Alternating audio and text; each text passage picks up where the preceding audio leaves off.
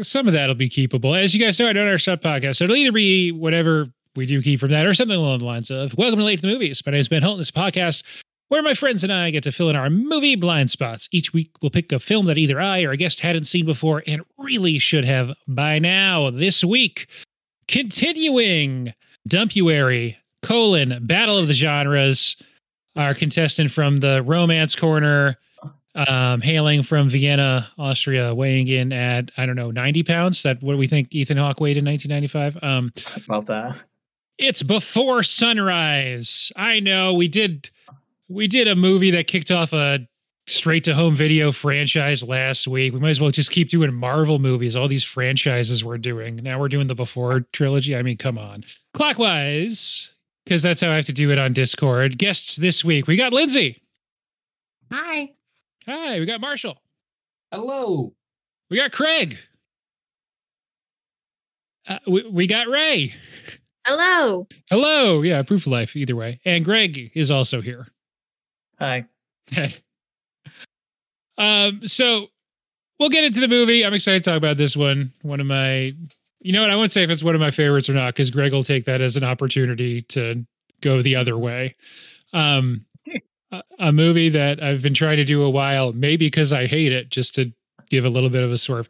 And before we get into that, though, as always, let's talk a little bit about what we all have watched lately.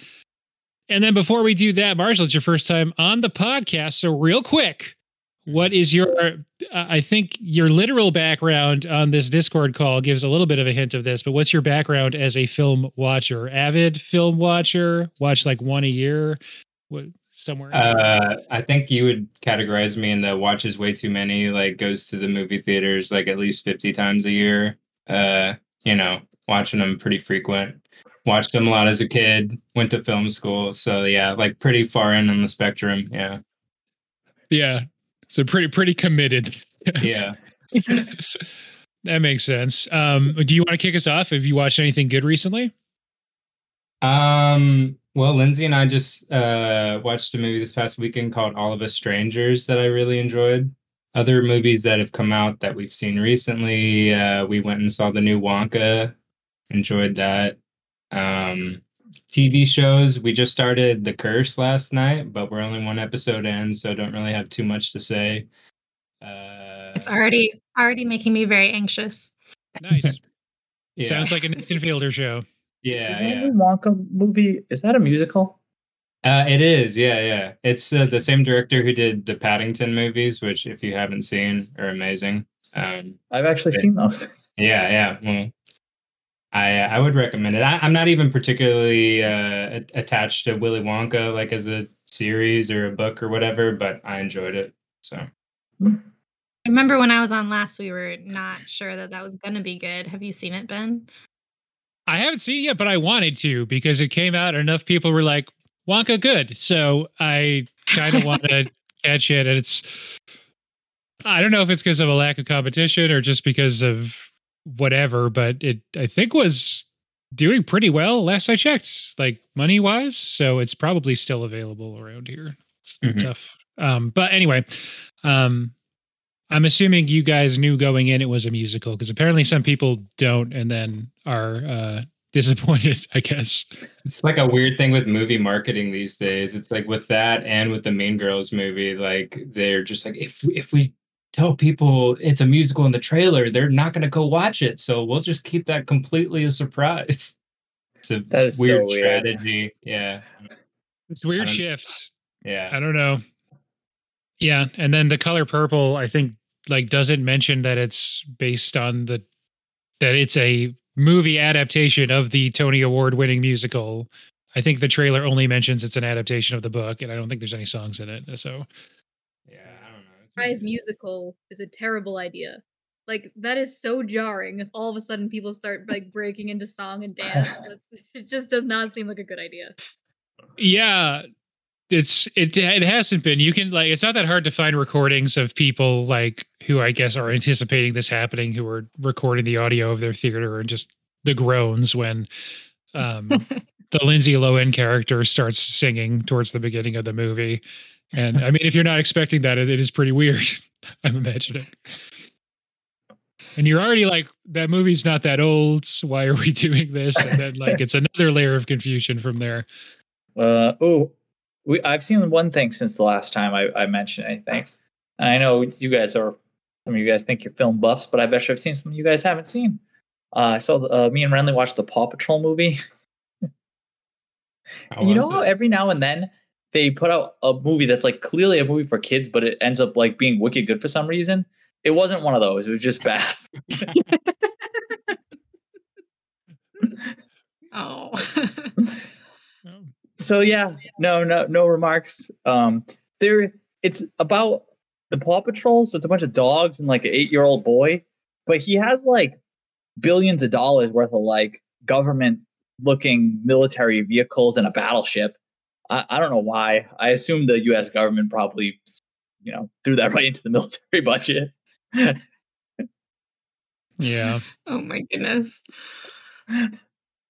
Isn't Paw Patrol is Paw Patrol not a good show? I feel like you hear so much about it. I would assume that it's like a decent one. No, it's just like not. I don't think Ren's really watched it more than like maybe one time, but I feel like it is right on the edge of those like shows that are bad enough and like animated poorly enough where you watch it and you're like, this could have been like generated by AI, like the whole thing, like where you're like, the dialogue is bad enough and like you're like, this could have just been created by a computer.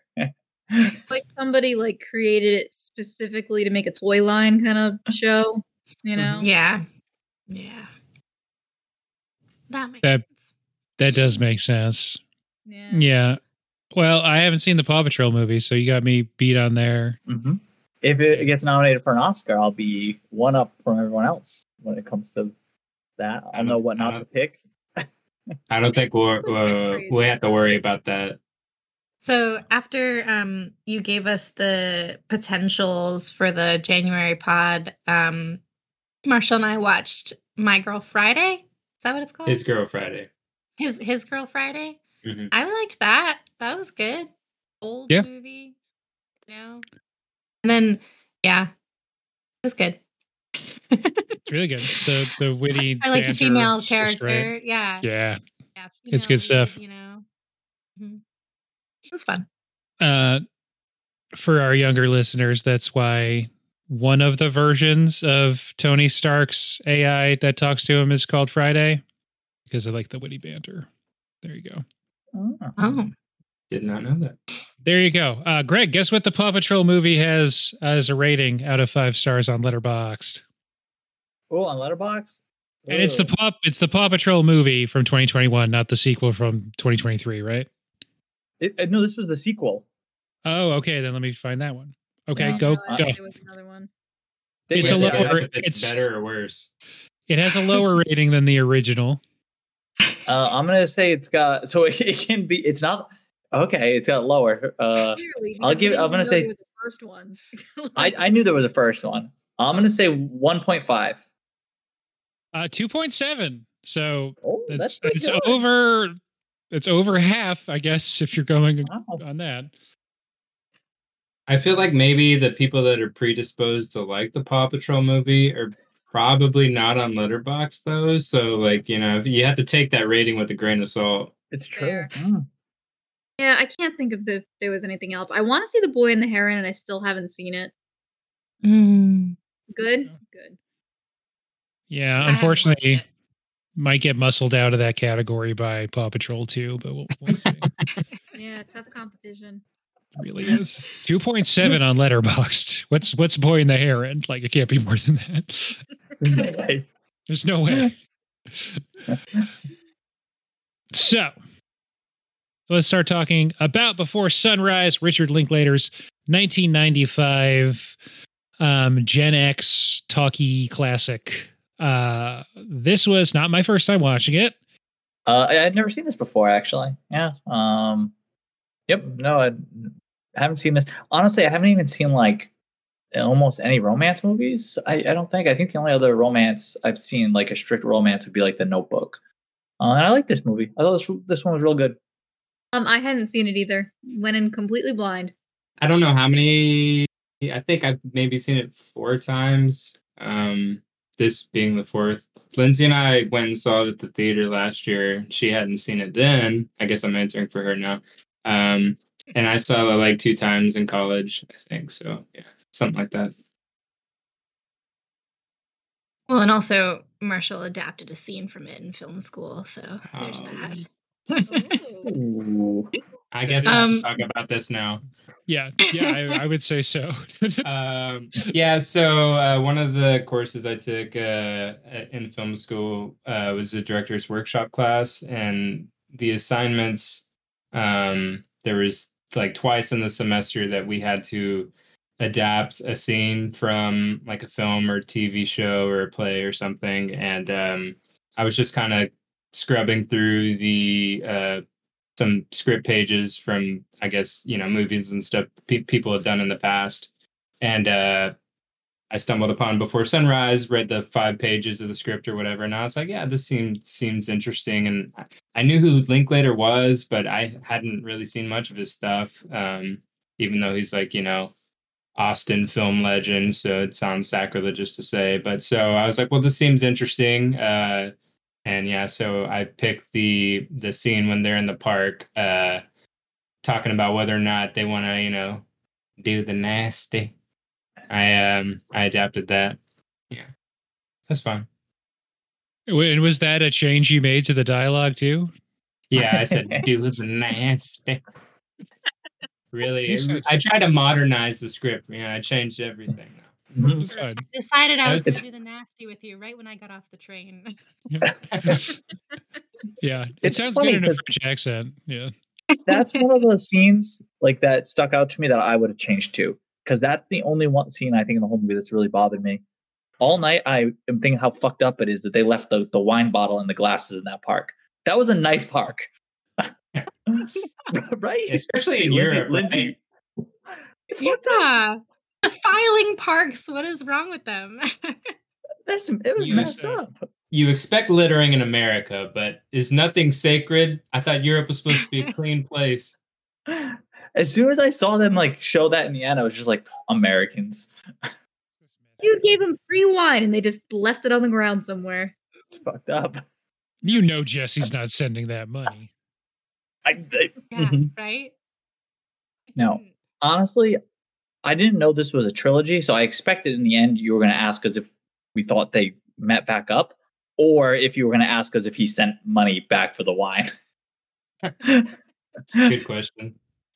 Yes. I honestly think it's probably the best way to go into the movie not knowing that it's a trilogy, because I think it makes it more interesting that way. When I watched it the first time, I already knew there was a second one, and then the third one was coming out the following year. But I think that's it's fine that if you know that there's sequels, but I think I'm just a little bit jealous that I wasn't old enough to experience it when it came out and have the 9-year gaps or whatever. But I think that's probably the best way to have experienced that story, is kind of just to have the normal time pass between them and pose those questions. And supposedly that was just an interesting thing to think about after the end of that movie. People who had seen it, which, wasn't, I guess, that many folks, was just like, do you think they got together in the end? Do you think they met up? Were you a cynic? Were you an optimist? It was an interesting thing. I was thinking about that last night because I thought that was going to be the question. I didn't know it was a trilogy at that point. So I was like, oh, Ben's definitely going to ask us what we think about this. And I said, for a while last night, I was thinking do they end up together? I would have said no. So the first time I saw it was last year. Like Marshall said, we went and saw it in theaters, but we did a double feature. So I saw it back to back, the first and the second, and then watched the third one later in the year or something. And I really enjoyed seeing it like that, not having to wait to know what happened. Yeah. I kind of watch the second one now, so can we not spoil it? Yeah. Okay. What? Sure. Fair enough. I don't know. I like it you better. Definitely should. It's definitely they're all 3 great, so you should definitely watch the next 2. Yeah. I was gonna not see the second one because I like where it ends, but or maybe you could just wait a long time. Wait 9 years or whatever. So I totally agree with you, Marshall, that I do feel like when I saw this, I knew I didn't see Before Sunrise until after Before Midnight came out, which was 2013. And so like I already knew that was all happening. And I definitely am a little jealous of like the open-endedness that was originally there, and the kind of Rorschach test it presents to audiences for almost a decade before the next one came out.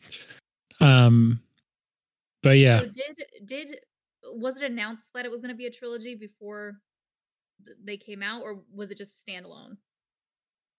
Yeah, they kind of pretty much. Yeah, they just did one at a time, and there was no guarantee that they were going to they never thought of it as like a 2-part story or a 3-part story or whatever. They I think they just really enjoyed the collaboration so much, Linklater, Ethan Hawke, and Julia Delpy, that kind of stayed friends and started spitballing ideas about a potential sequel, and that's kind of how it evolves between each chapter. Yeah, they contributed, the two main actors contributed story ideas, and then in the 2 sequels they're credited in the actual screenplay too. So it's definitely between those two and with Linklater a real collaborative thing that they're all really protective of.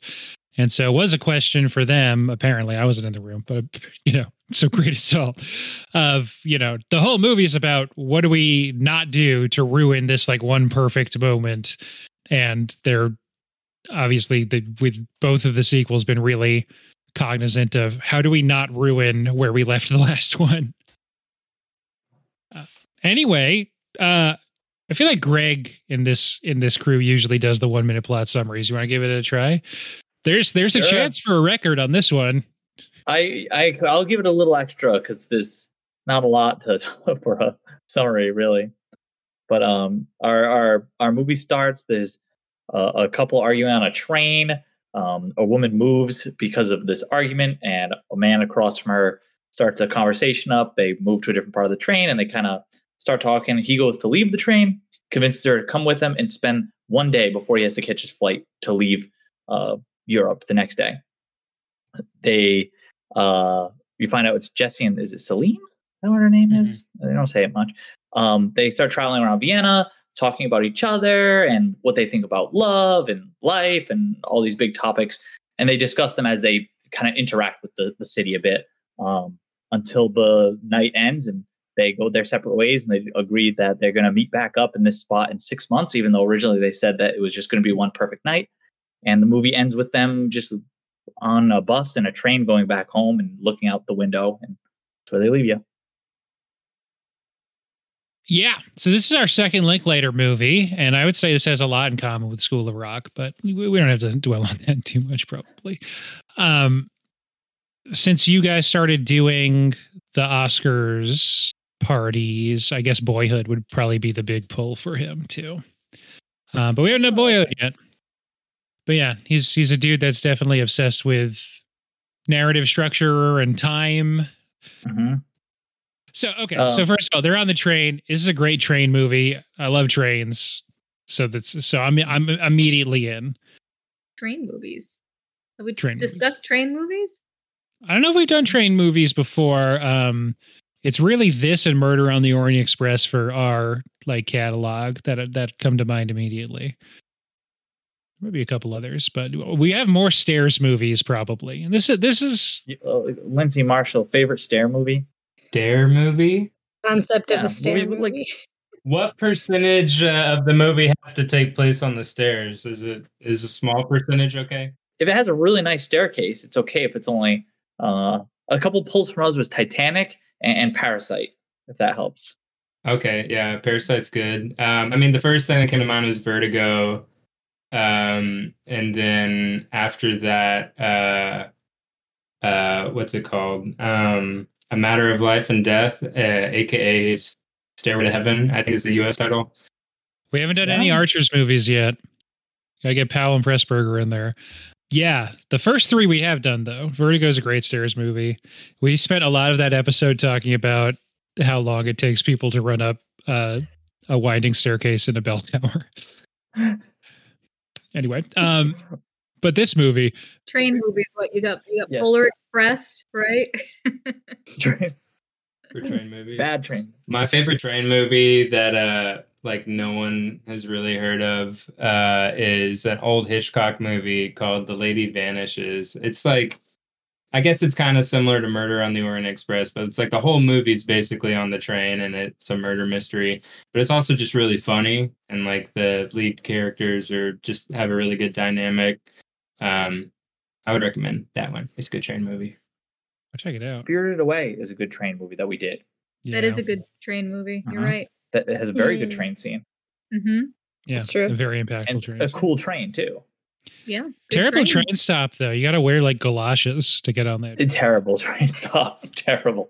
Awful. Now, I've only seen like one other romance. Like I said, I think I've seen The Notebook, but not for a very, very long time. Are they always like this, or is this movie just weird? Like, there's only like 2 named characters in this whole movie, right? Yeah, it's pretty experimental in both essentially taking place, not literally in real time, though I think before sunset almost is actually like he has an hour and the movie is like 80 minutes long, right? But this is pretty, I don't know if experimental is even the right word, but it's not typical of how these movies are structured. I mean, I really dug it, but it was definitely weird. Like, because it was just them talking in the scene where they just moved to a new spot and talking in a new spot. And it was just the 2 of them for what, like an hour and a half? Yeah, pretty much.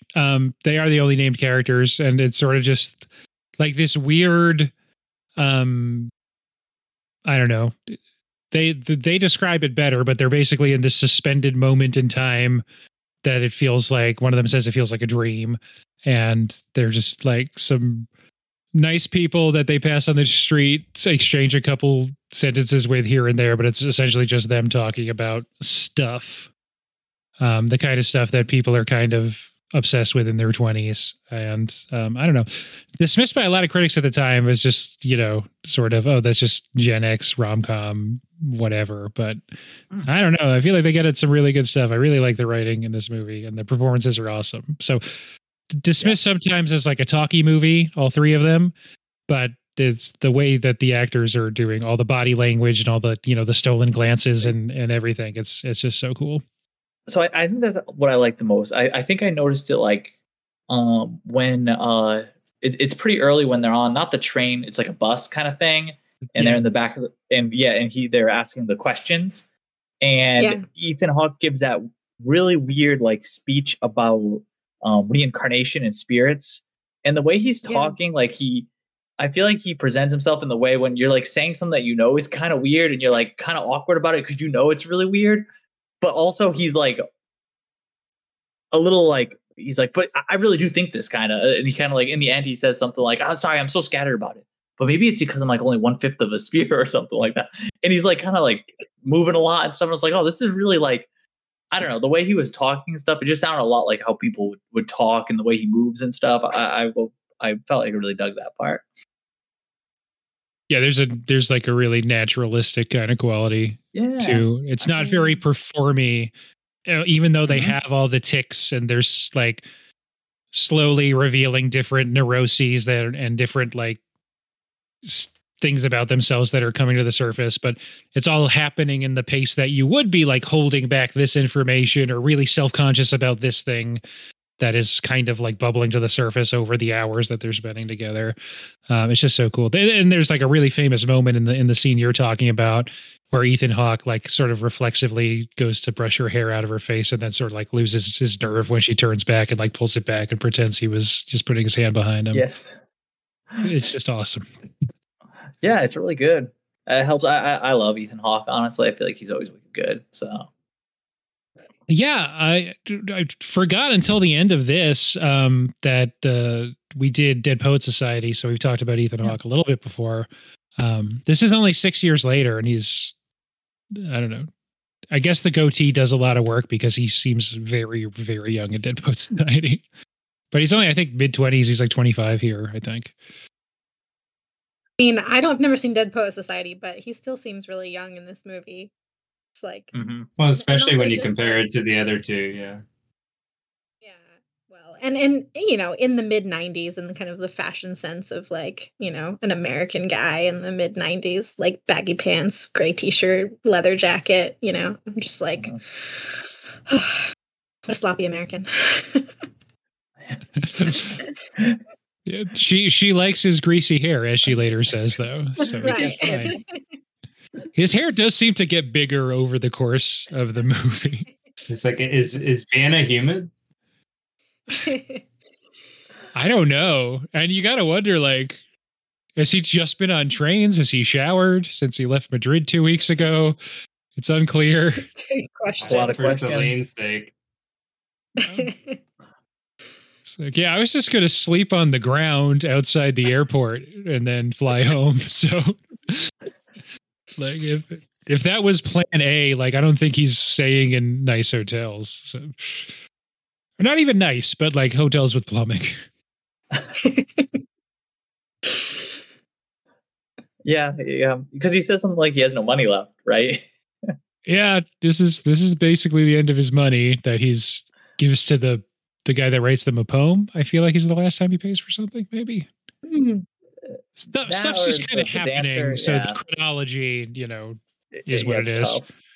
tough. But so we should say our two characters meet on a train, and they immediately talk their first like in-depth conversations about death. He thought he saw his great grandmother's ghost through the rainbow in a hose, and she's terrified of death, and they hit it off. Just kind of goes from there. He has a weird idea about local access syndicated television. It's a weird idea, yeah. Although kind of a cool idea. Kind of a cool idea. Yeah. I remember last time I lived in Boston, there was a TV station that I could only get over a digital antenna, but like wasn't like on, if you had cable, you couldn't get the channel. And it literally was that. It was just like, it seems like people would make their own like travelogue episode and then just to submit it to this show. And it would just be like, here was my day in this town. And it was really interesting. So I don't know. They would do like they would do like the interesting stuff in that town. It wouldn't literally be what Ethan Hawke wants, which is just people making coffee and yawning. Beautiful, like a dog laying in the sun or something. Yeah, it would be like the Truman Show, right? Yes, exactly. It literally would. Yeah. So yeah, so he was onto something, because that obviously that was the biggest show in the world in the fiction of the Truman Show. So, I like that they don't exchange names for like through that whole first scene. It's not until they're off the train, like she agrees to leave the train with him. Yeah. As they're in the station going to a locker to put their bags away. Like, oh, what's your name, by the way? That was weird. I guess so I had thought they didn't say that before that.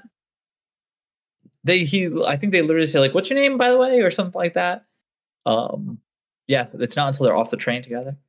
The one thing I did know going into this was that there was a romance, and it's a good thing, because otherwise I would have been sure he was going to kill her. It is now that you mentioned that, it is like the first 20 minutes are pretty much 1-to-1 with the first 20 minutes of Red Eye, except that's on a plane with Rachel McAdams and Cillian Murphy. I feel like the first like little bit is kind of classic how they set up a movie now where someone murders a partner. Yeah. Or like, I mean, obviously a different situation, but like the first 25 minutes of Barbarian, not that different, really. Yeah. Mm-hmm. Except that lady is a lot more cautious than Celine is. The 90s were a different time. At one point, Celine mentions like, nobody even knows where I am, in like kind of a funny way. And I'm like, oh, lady, oh my God. You're lucky you're in this movie and not a different one. So yeah, she's not gonna like I'm gonna, send a picture of your license to my friends right now or something. Like, I love the way that he talks her into getting off the train by doing that like thought experiment thing where he's like, imagine your future life and like you're with your husband, but you wondered what it would happen if you went off with this one guy. Like, let's do that. And I'm like, I don't know. That's fun. Yes. And I like that he ends it too with something like, and so you'll leave with me. And then when you think back, you'd be like, oh, he that guy was just as boring. So I'm happy with my husband. Yeah, think of it as time travel is one of the great pickup lines in cinema, and it also like it's like a really heady and like Jesse the whole movie right on the edge of almost too pretentious. And it just like says so much about the character that like that's his version of this pickup line, and it does work for him. Curious, would you have gotten off the train with Jesse? We'll do our own thought experiment. You're Celine in this situation. With Ethan Hawke, yes. What question is that? Yeah. I guess we have a couple things going on. Yeah, like I think everyone would think differently about getting off the train with a stranger in 2024. But I guess the thought experiment is you're Celine and it's 1995. In 1995, yes, absolutely. In 2024, no way. No. I think I would. I think I would even in 2024. Oh, wow. But I would be messaging pictures of IDs to Jordan and to you guys. And turning on my location on Find My Friends. But otherwise, yes, I would be doing it. I feel like Oh, go ahead. I was going to say my like logistic travel brain is just like this seems like a travel nightmare. Like, you know, you're supposed to be in this place and this time. I guess it's a bit different from her because like train travel is pretty frequent and she's not that far in Paris. But I'm just like, oh my God, like you had this whole itinerary planned out. What, you just going to throw that all away for some guy? I didn't think about it like that. Like some guys like, yeah, skip your connecting flight. What? How am I ever going to get where I'm going with this? Yeah, I think you get fined. They really don't like when you do that. I guess the train's just like, yeah, whatever. One thing I did say to Lindsey, though, in the opening sequence, it's kind of interesting because I almost feel like the story wouldn't work today. Like if Before Sunrise was taking place in 2024, because everyone on that train would be on their smartphone, right? Like you wouldn't have like two young people just reading books across from each other, right? Like this like neat, cute thing. Like people, you know, I mean, like I'm guilty of this too. Like I would be on my phone, like watching a movie or some shit. But like, I think it's already an unlikely scenario, right? That like this, you know, fortuitous meetup would happen and she would get off the train. Like it's already like you kind of have to like roll with it. But yeah, just the idea of two strangers like talking to each other and like meeting in the dining car and like shooting the shit. It's just like there's no way that happens today. I say there's no way that somebody's going to be speaking to a stranger, like striking up a conversation. I saw that happen the other day in a cafe and I was horrified. I was like, oh, I'm so sorry for this person that they are having a conversation with a stranger. This is terrible. Yeah, I was going to say, I feel like if I'm in a spot like that, there's not much I want to see on my phone, but I'll look at it just so that nobody thinks they can talk to me. Exactly. Yeah, that's fair. Yeah, anytime I've taken public transit, it's just like you said, even if I don't have a thing I want to look at my phone, just as a rule, I'm staying glued. I'm looking eyes down. We're not engaging. Yes. The only times I've had like a good interaction with strangers on public transit is if something weird, like a couple is loudly fighting and then walks by, and it's sort of it's sort of what initially happens with Jesse and Celine, where like you kind of catch each other's eyes and go, ugh. But that's it.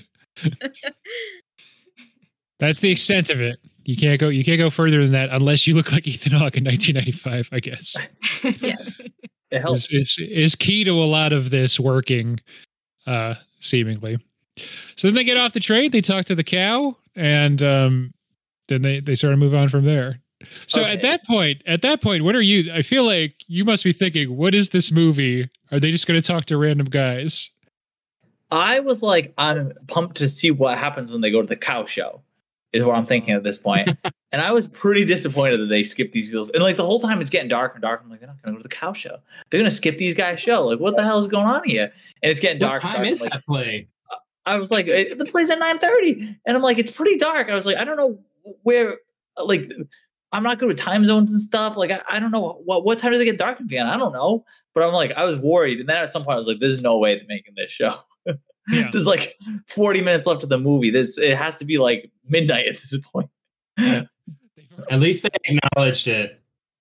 That made me feel better that in the end they acknowledged it. I was like, okay, cool. At least this acknowledgement. They must be disappointed too. And it really messed with you too, because you're like, okay, at the end you find out it's June. They're at Wiener Prater, where the world famous permanent fair in Vienna, Wiener Prater, where the guy says it's right near Wiener Prater, and you know they're there at sundown because that's when they kiss, because he mentions the sunset. So you're like, you're doing the math in your head. Looks like it's summer, probably about 8 p.m. now. They're right there. Just like get a coffee and then go to the show. It has to be happening. Then they end up somewhere else in Vienna, which is rude. Get in a fight. When you say it like that, it honestly kind of makes sense to me, because if you're, maybe that's what their plan was, but after the Ferris wheel scene, their head is like in a completely different space. Like they've already kind of solidified the fact that they're into each other with a kiss, and I think they honestly probably completely forgot about the play. It wasn't like an intentional like, nah, we don't want to go to that. They just like, I think the beautiful was a million miles away. The beautiful kiss scene could have been followed up by a 5-minute scene of them sitting in chairs in a theater quietly eating popcorn, not saying anything. Yeah. I mean, an extremely strong argument why movies are bad first dates. This is like example one here. You could instead just go walk around and meet random people. It's better.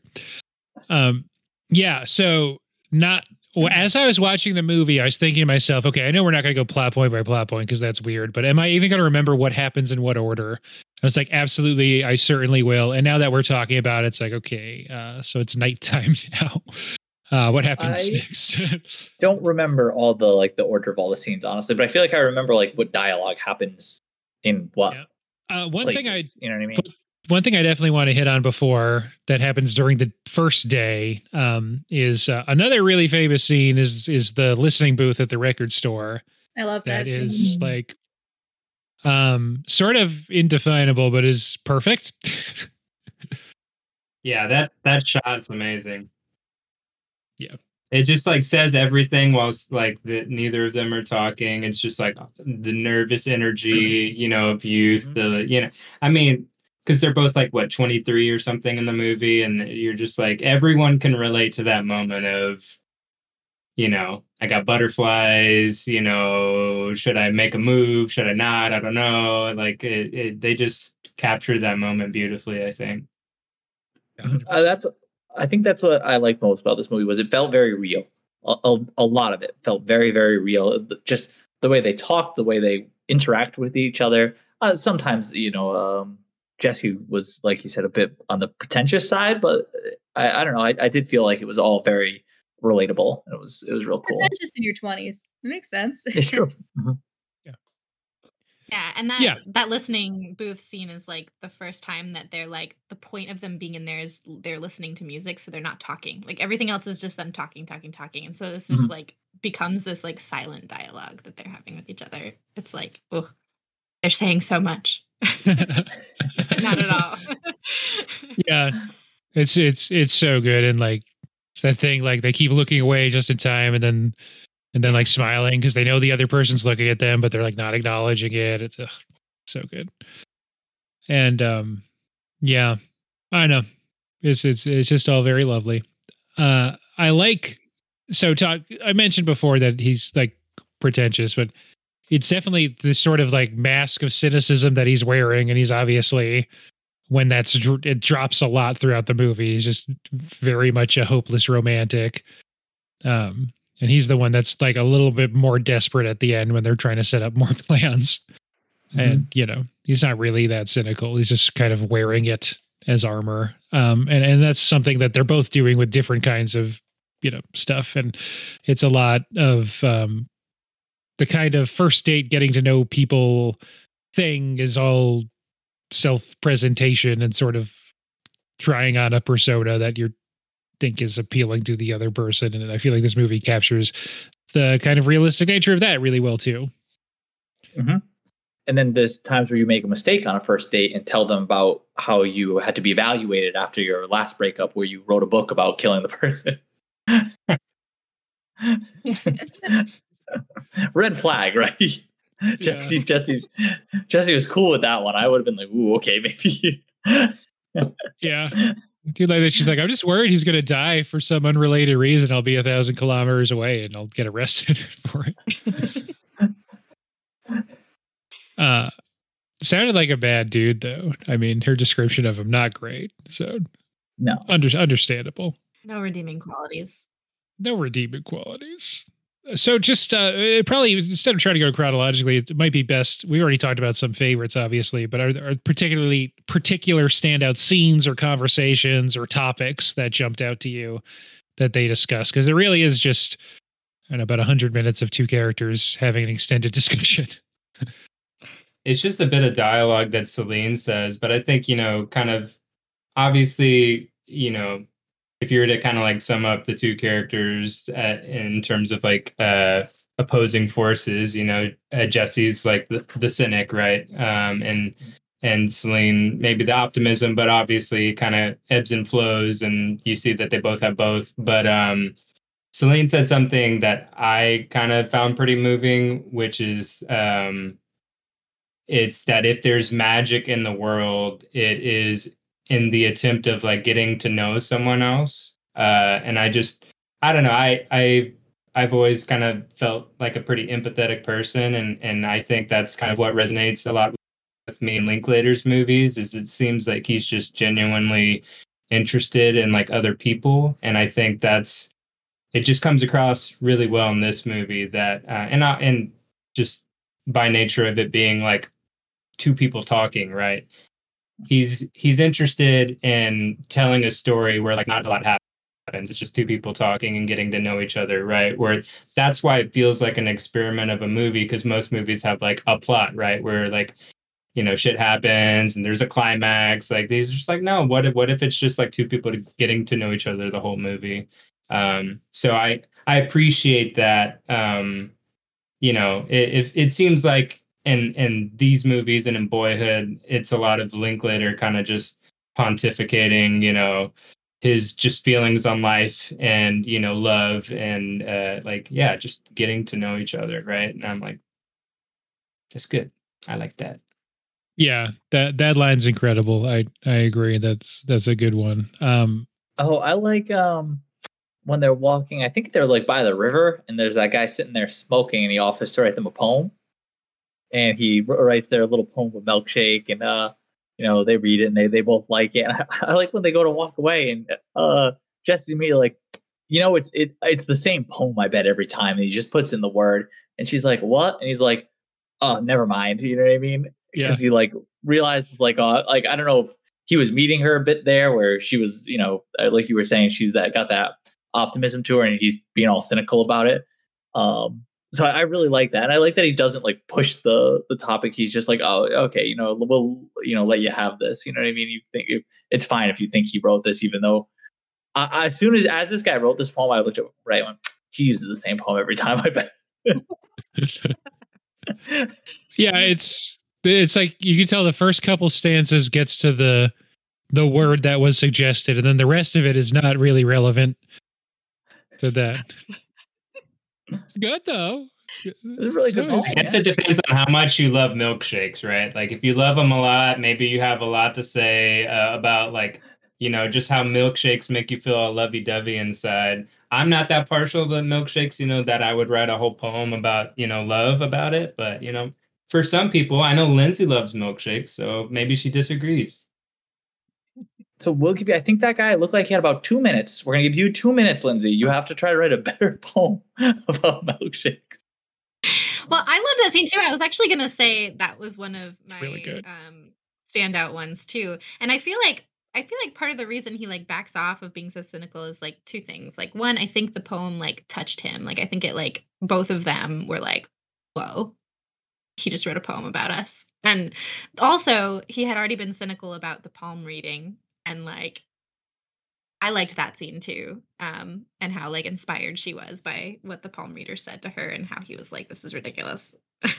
She's never going to tell you anything honest, because it would be so boring if people told you honest things when they gave you those." But yeah, I like what you said, Greg, that he backs off of his cynical stance when he gets to that point. Mm-hmm. That was kind of like the nuance that I felt in the situation, because I think maybe the palm reading was like the previous sequence. And I think, if I'm putting myself in Jesse's shoes, he's like, okay, well, Celine didn't like what I said about the palm reader, right? And then he almost, like, probably not even thinking about it, says another cynical thing about the poem. And then I think he's like course correcting in his own mind, right? He's like, well, maybe I need to back off because she didn't like what I said about the palm reader. So maybe I should just like chill the cynicism for a minute, And the poem happens right as they're about to start fighting about the palm reader too. The guy like interrupts them, and then as he's writing it, that's when they're off to the side, like, do we just have our first fight? Yes. Mm-hmm. And then they talk about the nature of conflict, because that's what 22-year-olds talk about. I really like the scene when they're in the booth and they're doing the fake phone calls. Yes. Not lost on you probably that they don't get each other's last names or information or anything at the end. So they have all these different kinds of games and like play things going on. And so this is another way of, it's cute, but it is also like a level of removal where they can't just say what they're actually thinking. They have to have this kind of artifice in between it too, which I find really interesting. But it's also an extremely charming scene that I love. Yes, it's a very cute little game, and I really like the voice she does for his friend. I don't know why that like killed. What's the dude? And it's funny because I feel like I know people who answer the phone that way, so like that one really got me. Selena has seen some American films. She's seen some dudes in the cinema. For sure. Just good. That's when she says that she loves his greasy hair. Yes, she tells her friend he's actually kind of cute. I was like, he's kind of cute. He's Ethan. What do you mean? Of course, he's Ethan Hawke. What do you? Yeah, and she says he's like kind of tall. I also think Julie is beautiful. Oh my gosh, she's gorgeous. I mean, yeah, they're both very gorgeous. We agree. Is she in the only reason the movie works? It's true. Yeah. Is she in a lot of other stuff? I don't know if I've ever seen her before. More French stuff. Oh, that's probably why. Yeah. Not a lot of animated children's movies. Probably not appearing on screen in a lot of the animated children's movies you've seen. Yeah, I don't know if this movie would have worked with two ugly people. Would it? Maybe. Not as well. Yeah. But would we have watched? No.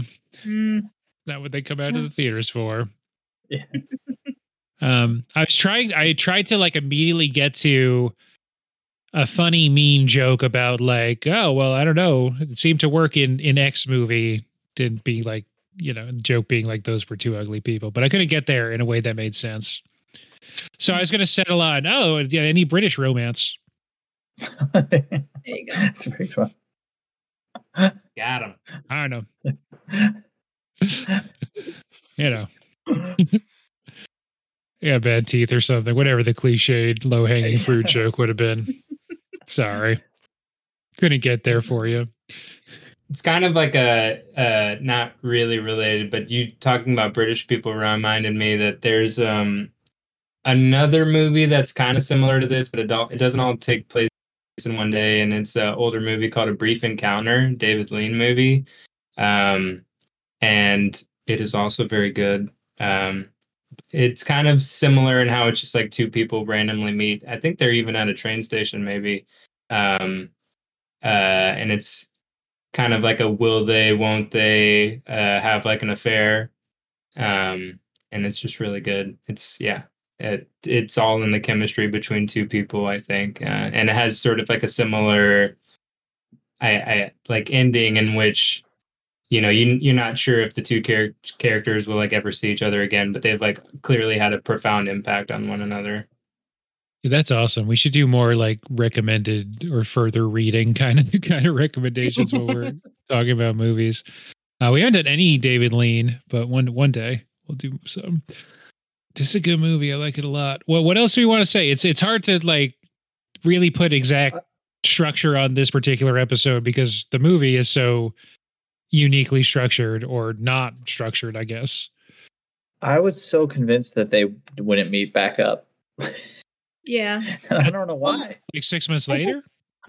Yeah. Yeah. So we don't really know what happens, right? Maybe they don't meet up 6 months later and then they stumble upon each other later on. Yeah, I don't know. You asked for no spoilers. I can't tell you. I know they can't say anything, but that's just, yeah. But that was what was really interesting when it came out, right? Is like, everyone had a different opinion on it and no one knew because there was never going to be a sequel. Exactly. And I really like that. I'm a little disappointed. I liked it a lot. Yeah. I know that my like naturally I feel like disappointed that they're sequels, but I mean you guys seem to all say that it's good, so I mean that makes a big difference when there's like an actual nice sequel. Do interesting things with the premise. It's certainly not just rehashing. Yeah, so I like when they're saying they're like goodbye in the end too, and they decide they're gonna like meet back up, and she's like 5 years, and he's like 5 years. 5 years is a long time, and I immediately was like 5 years. What's this lady thinking? That's so long. Yeah, and they're like thinking straight. They weren't thinking straight. Yeah, that's like 20% of how long they've been alive at that point. That's a crazy idea. I was thinking that too. I was like, these guys are their early 20s. 5 years is a lot of their life. Yeah. They're going to be very different. I also had the thought, like, why didn't they exchange emails? But then I was like, I mean, it was 95, he doesn't have a computer. He doesn't have a computer. I really loved that ending scene because they were like so frantic, like as they were about to leave, like you could feel like the clock like counting down, and how the whole time they had been talking about how like long distance doesn't work, and that, that's why they were just going to have this one thing and they were going to be adult about it. They were going to see each other. And then at the very end, they were just like, no, we can't. We have to meet back up again. It's good. Yeah, it was perfect. It's crazy how like, the majority of the movie is kind of like super slow paced, right? And so you feel like they have all the time in the world and they're kind of getting to know each other, and every scene and sequence like has plenty of room to breathe and nothing's rushed. And then in that final moment, right, like, you've come to kind of like love these characters if you're into the movie, and that she has to get on this train, right? So all of a sudden the pacing is just like this, and you're like, oh my god, they haven't even exchanged any pertinent info. How are they going to actually continue to be together? You feel that tension too, right? Because you're like, you've kind of grown to love them as well, and you're just like, do something, you fools. It's so hectic. And then like too, as they're like trying to work out the logistics, I'm like, there's no way you can work out the logistics. You got like 10 seconds. And he's like, 6 months from today or 6 months from yesterday. And they're like, yesterday at 6:30 here. And he's like, okay, just remember, like I gotta come from really far away. So, and he's clearly like, I'm probably gonna be late. Like I'm gonna be straight with you right now. There's no way I'm making this time, but wait for me. It's like, just remember that. I'm coming from far, but I'll be here. Yeah, it really does. It really does seem like they've been putting off trying to deal with the reality of it until they're like on the platform. And like the train is like blowing at the horn and it's about to go. And it's like I said before, it's like the mask thing. And they've been like really cool about, we're going to be adult about it. We're going to be mature. And then like, it's just completely off. They're frantic. They're panicked. And it's like no coolness at all. So I do like that. Ethan Hawke gets to be like, when she's like, so we're not going to call, we're not going to write. And he's like, nah, it's stupid. I like to when they're on, I think it's like a little restaurant boat when they're having their like third dinner or whatever. I feel like they got food a lot of times. And that's the scene where they're like, they decide it's just going to be the one night, just tonight. It's going to be one perfect night whenever we'll say our goodbyes now. And as that's going on, I'm like, is that really what's going to happen? Because like I said, I didn't know there was like more. So I was like, for a while after that, I was like, are they? Is that just going to be it? And then I was like, oh, I think that is going to be it. Because I was like, what else will they have time for? They're not going to show us their whole life. Like, you know what I mean? I was like, so it's got to be it, right? So the scene in the end where they're like freaking out about how they're going to meet back up, worked really well for me. Yeah. Then she gets on the train. He walks away, and then it does so. Ray and Greg, you guys were in the Halloween episode, right? Mm-hmm. Okay, so I always think about the ending of Halloween here because it's like John Carpenter showing you these different suburban situations, all these different places that Michael Myers could be hiding, and I kind of always think like of the Halloween music going in my head. It's like, ooh, it's really tense. Maybe he's on the boat. Maybe he's in that alley on top of the shipping pallets. But weird thought, man. It's a weird thought. It's an intrusive thought. You're right. I thought at one time, and it's like, well, this is a really good ending in a extremely different context. But now I'm going to think of like, yeah, every time. You know, I forgot they had that scene where they like show you every place they've been, but they're all empty now. And I don't know why I really like that every single spot is like empty now that they're not there. You know what I mean? I saw the bottle in the glasses. That's where I noticed the bottle and I was pissed.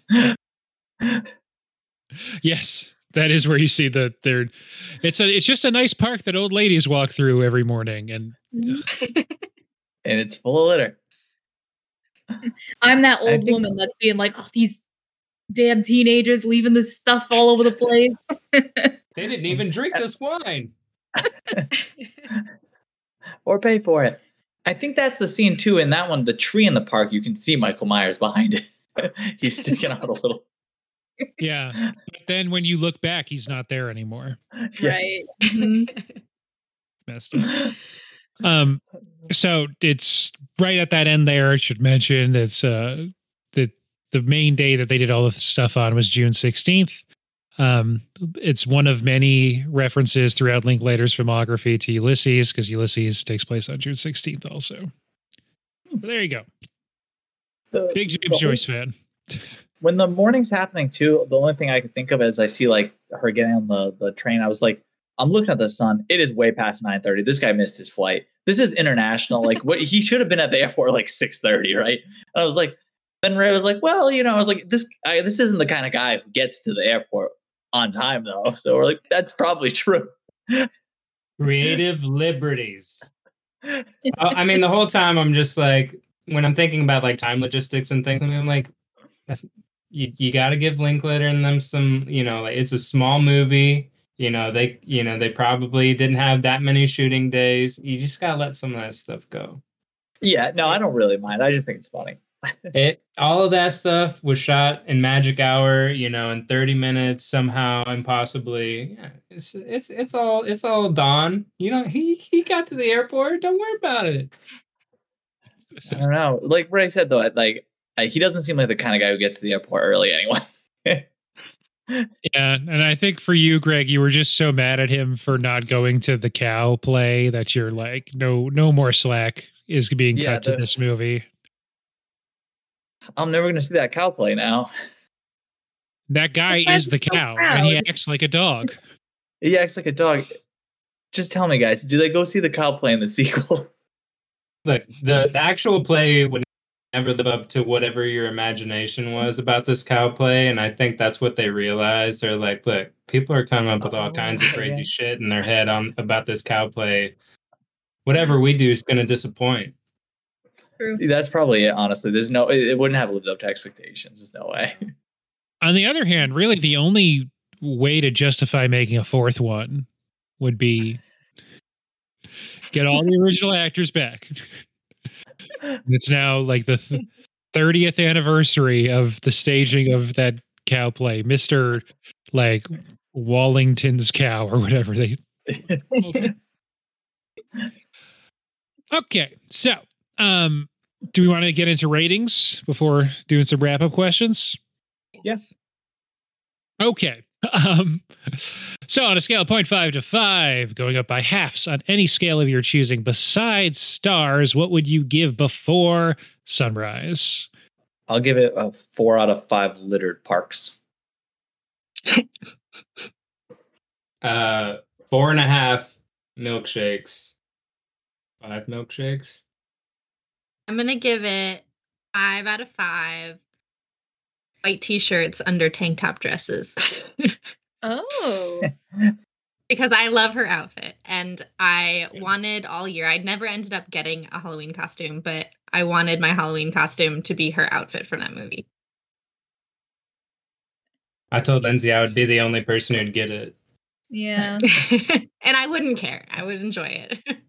And I also can't be Ethan Hawke, so... Her outfit really stood out to me because it doesn't change the whole movie. She has the same, like, Yeah. it's just weird that someone has the same outfit on the, you know what I mean, for the entire movie. So like I kept noticing it.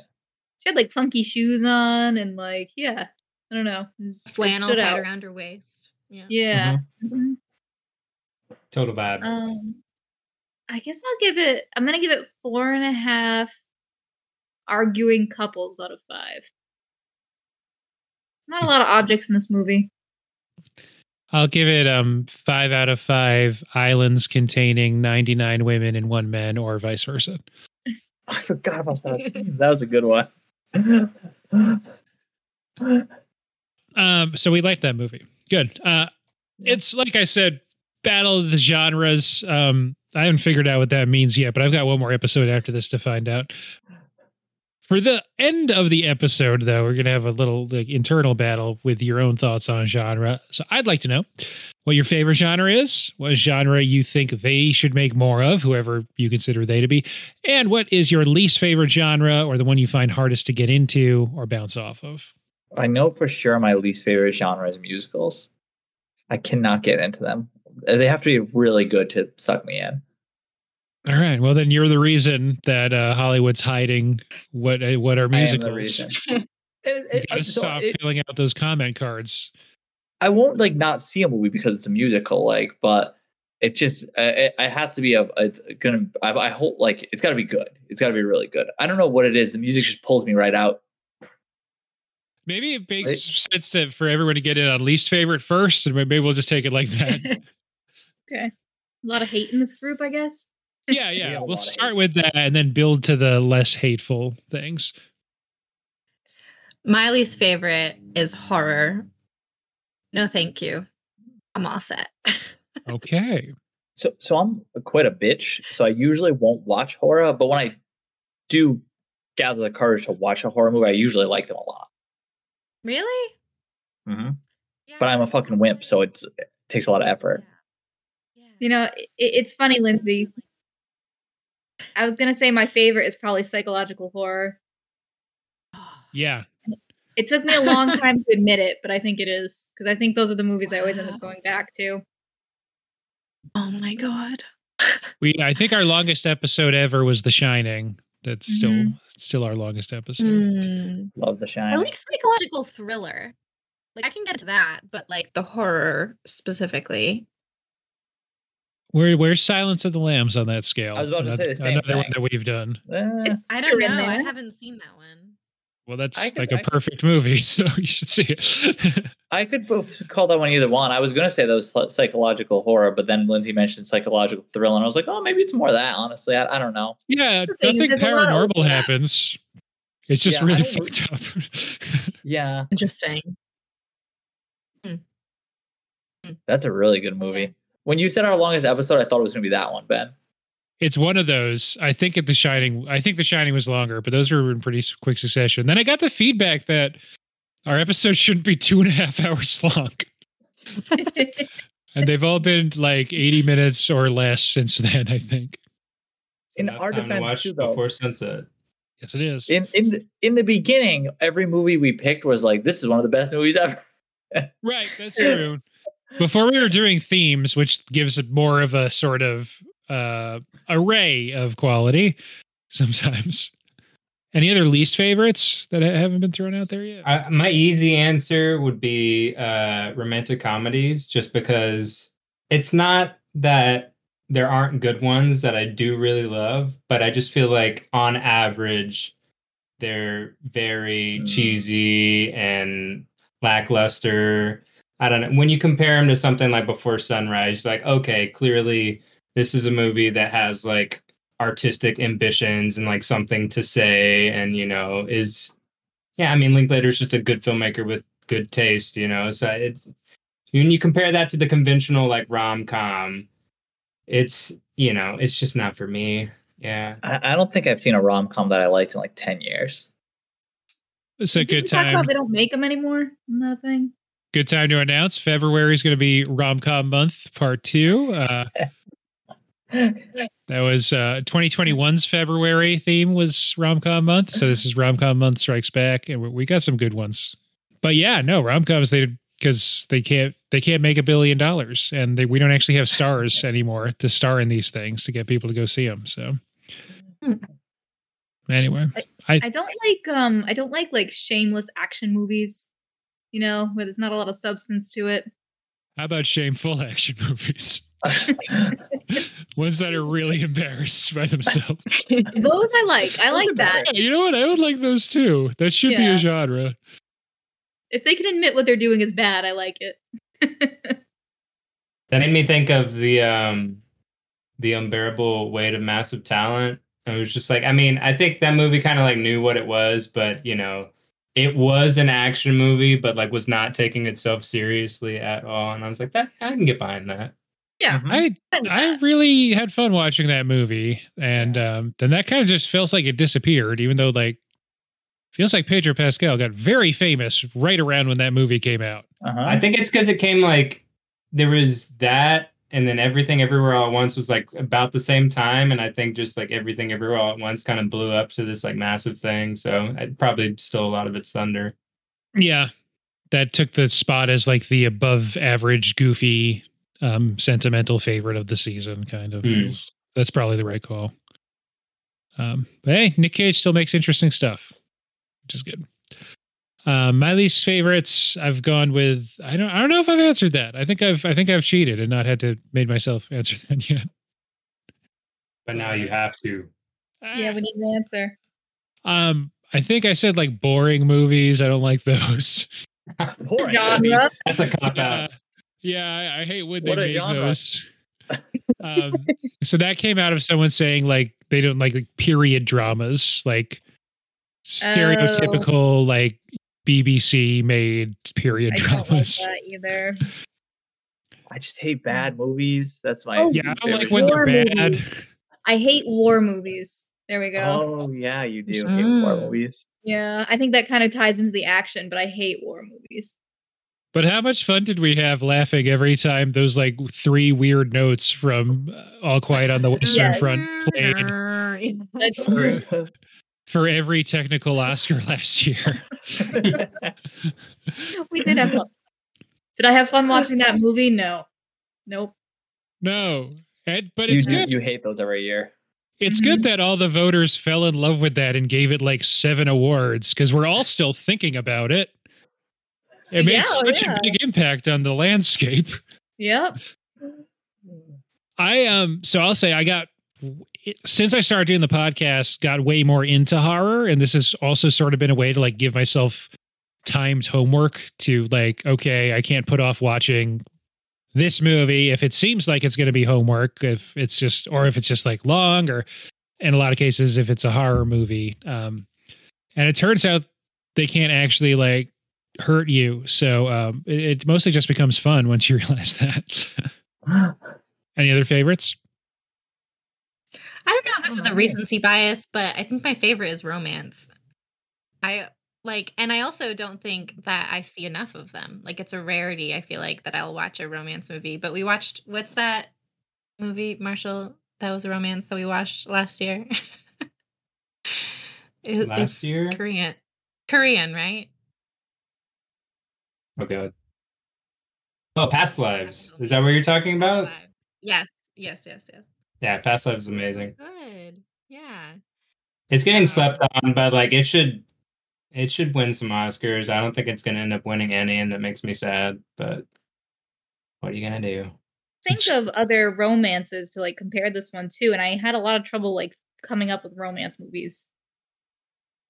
The two that I immediately think of that I've always liked, since I've seen them, I guess, is Eternal Sunshine of the Spotless Mind and 500 Days of Summer. Eternal Sunshine of the Spotless Mind like broke my heart. Yeah. Yeah, I'd have to go back and watch that one again because I didn't expect it to be so sad and I was like traumatized by it. So I'll have to go back. I haven't seen that one. I just love that, like, it leaves you with such like an existential feeling and just like, I don't know, you embody it when you watch romances. I don't know. I like it. One thing I was thinking about, because I just saw another movie, because I Googled romance movies. I'm just curious what comes up. And by the way, this is fun. If you've seen these, you'll know why this is funny. Top romantic movie picks. The first 3 results on Google are Saltburn, May December, and Killers of the Flower Moon. So Google. Yeah, I don't know if you've noticed, but Google's been horribly broken for like a decade now. Google's not known love, okay? Google's like, I'm a robot. Why are you asking me? I guess Killers of the Flower Moon. It sounds sexy. I don't know what to tell you. I don't watch movies. I'm Google. Like, they never programmed me to love. Yeah. A little further down the list for Greg and Ray, Call Me By Your Name, a movie that you guys hated. Yeah, we did not like that one. It's good. Sorry. I did that one. I couldn't. It did want to make me wear short shorts and ride my bike around Italy, but that guy's sexy tennis movie's coming out this year, so we'll be talking about it for Oscars soon. I couldn't remember why. I finally remember it was the age between the actors. It just I couldn't do it. Yes. Bad casting. Yeah. Ruined the whole movie for me. Agreed. Weird that Armie Hammer kept trying to chew Timothy Chalamet also. That was in hindsight. Yeah. He looks way too much older than Timothy Chalamet in that movie. Timothy Chalamet already looks young in general. He's got a baby face, and Armie Hammer does not. And I like the whole time, because I don't think they specify their ages. Like, is this like a predatory thing? Like, I don't understand. Like it. If the casting was better, I would have liked it. But I just couldn't get behind it. So it is one of those things where I had a similar feeling, but I was just like, it's one of those movie things where it's like, you don't really know how old the characters are. I definitely see where you're coming from, and I had similar thoughts, but if you're going to like not be miserable for 2 hours, I feel like you kind of just have to like buy into something, and see how you feel about it at the end. And it worked well for me, but I mean, I don't know if I'm just really partial to movies that take place in like, an interesting location or something, because I just like traveling and, like the Before movies. Okay, like, cool, let's walk around a European city. I'm just like, yep, I'm there. Call Me By Your Name does that successfully as well. So, yeah, I usually love a good story in another country. So my favorite is Before Sunset's Paris, right? That they're in, I think. Okay, yeah. I agree with that. The sort of, it helps with the escapism if you want to like get caught up in the relationship, and then it helps to be in a really cool location too. So I won't say what movie I saw that references this because it would sort of be a spoiler, I guess. But my favorite romance, and sorry, Greg, because there is some songs, but the music's really good in it, is probably Umbrellas of Cherbourg. That movie fucking rocks. You should check it out. And I think we still have what movies they should make more of, which we've maybe kind of covered in a general way anyway. But if you have a pithy one-liner for what you think should exist more in the world, go for it. I know, Lindsey, you already said romances. Mm-hmm. I mean, it sounds cheap to say, but, in today's day and age, I feel like everyone is preaching the, like, stop making franchise movies and, like, make original movies. It's not really a genre, but, it would be appreciated if studios, like, put money behind, like, original stories, and, like, just the mid-budget movie, like the $30 million movie, right? It's like everything doesn't have to be, like, $2 million or $200 million, Yeah. movies can make money if they operate in like a realistic tier. But honestly, yeah, it's worse for me with like TV shows, but it happens with movies too, with like the whole franchise thing they have going on now. But like a lot of times I don't like to go see something if I'm worried it's not finished, because I feel like they're going to ruin it at some point. What do you mean not finished? Yeah. Like a series? Yeah, like when Netflix releases like a show, people are like, oh, you got to see this, you got to see it. And I'm like, well, is there another season coming out? And if people aren't like, it's done, then I'm like, I'm going to wait. Because a lot of times they'll release something real good and then they'll just ruin it. With, like, they'll leave it on like open-ended and then the next season's terrible. And I'm like, well, wow, now it. And they do the same thing sometimes too, where like something becomes a trilogy and the second one's awful or something. They beat all the money out of it when they can, you know? The show could also just end up getting canceled, you know, like where the creators don't even get to finish it, right? Like, and it's all because you didn't watch it, Greg. Yeah. If you would have watched, Greg. You put so much. Honestly, know what really crushed me most recently? I don't watch any. I don't partake in any media at all related to Star Wars ever since the last movie, Rise of Skywalker. It killed me. Yeah, I hated that movie so much, and I was really digging the first two, and like I was so into it. I put so much like love into watching those, and they put out that last one, and I was just like, oh my god, are you serious? We don't have time, but we should just do a month that's all the stuff that we're always like, we don't have time to get into it. It'll be like just Cats and Rise of Skywalker and do each of them twice or something. I could shit on the Rise of Skywalker for 3 hours. Easy. Why does Palpatine shoot lightning in his own face until he dies? That's how that movie ends. It's stupid. You could say that literally about every decision that was made in that movie. None of it makes any sense. We can't talk about it because it is a rabbit hole and I will get stuck in it. I legit haven't watched any more Star Wars media since that movie. I was just like, I can't. They hurt me too bad. And I love Star Wars, and I'm done with it. I don't go back.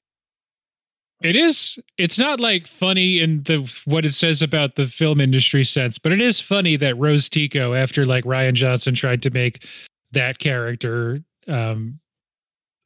like a main character in Last Jedi, that in Rise of Skywalker's Finn's like, hey, you want to come on the main adventure? And she's like, no, I'm good back here. I'm not going to be in the rest of the movie.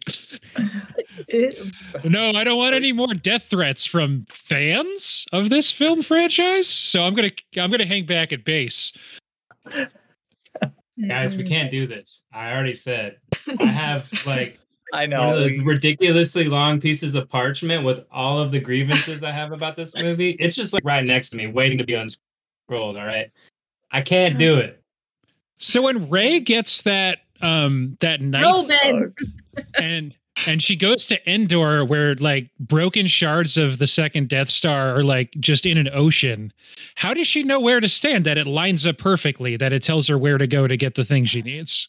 Those pieces would be moving around. It's been 35 years. It doesn't make sense. What do you want from us, Ben? We know. Who are all those people in the arena at the end watching Palpatine? Who the fuck are those people? There's like thousands of them. They don't have, in their defense, they don't have a lot of time to explain this stuff because they spent a lot of time trying to undo anything that they said in the movie before that. That's true. They did. Why? Why did they do that? Because J.J. Abrams didn't like it.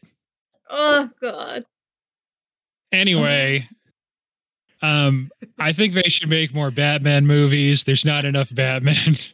There's so much Batman. We need 5 simultaneous Batmen. Please, unrelated to each other. We only have 2 or 3 right now, depending on if you count. I like how they just keep trying again. Like, no, scrap that. Throw that one in the garbage. We're going to try again. Know what I could use more of, even though I already said my piece on this? R-rated horror. I feel like they do a lot of PG-13 horror and it doesn't hit the same. It's not as good.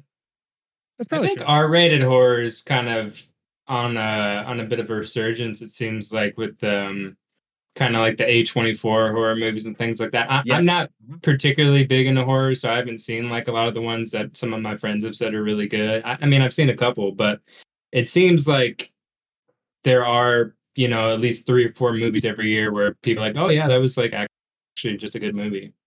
Yeah. Yeah, I always wait on horror because first of all, I'm a big bitch and I want to hear like which ones are real good. But like I've seen a couple lately. Like I saw Barbarian. That one was so good. I loved Barbarian. Yeah.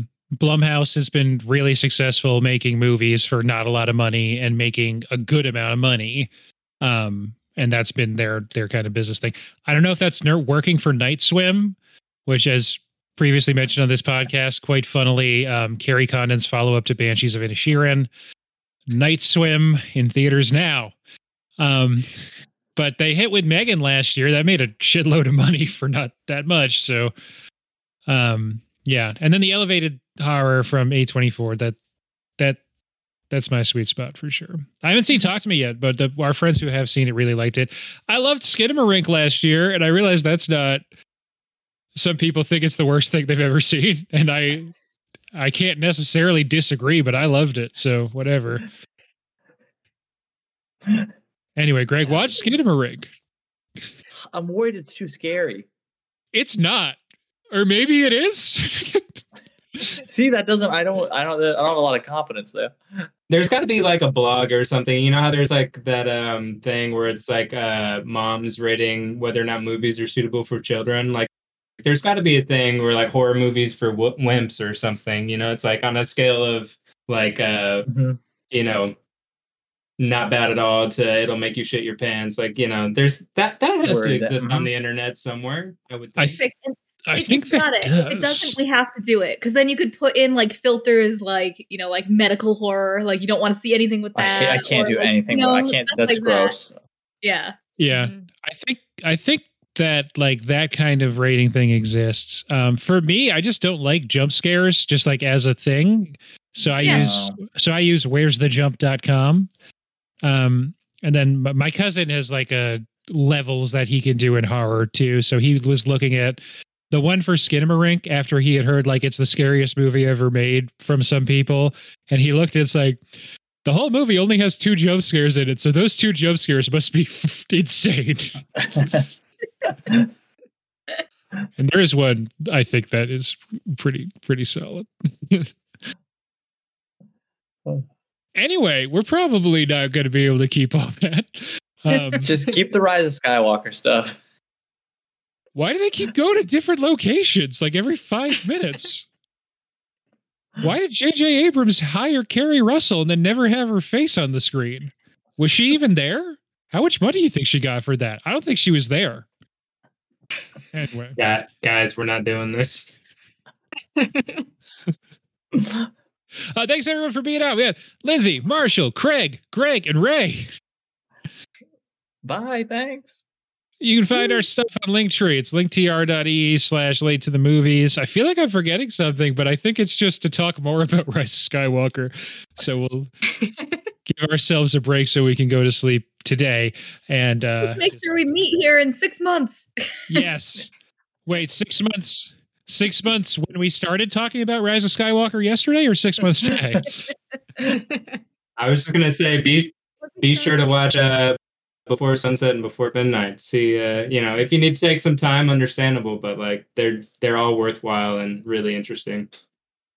Yeah, I really want to. Okay, that's a good note to end on. Thanks, everybody. No problem. Get out of here, Greg. Tell him to go fuck himself. Craig's refusing to leave. Yes. He's got a mind of his own. I'm staying right here.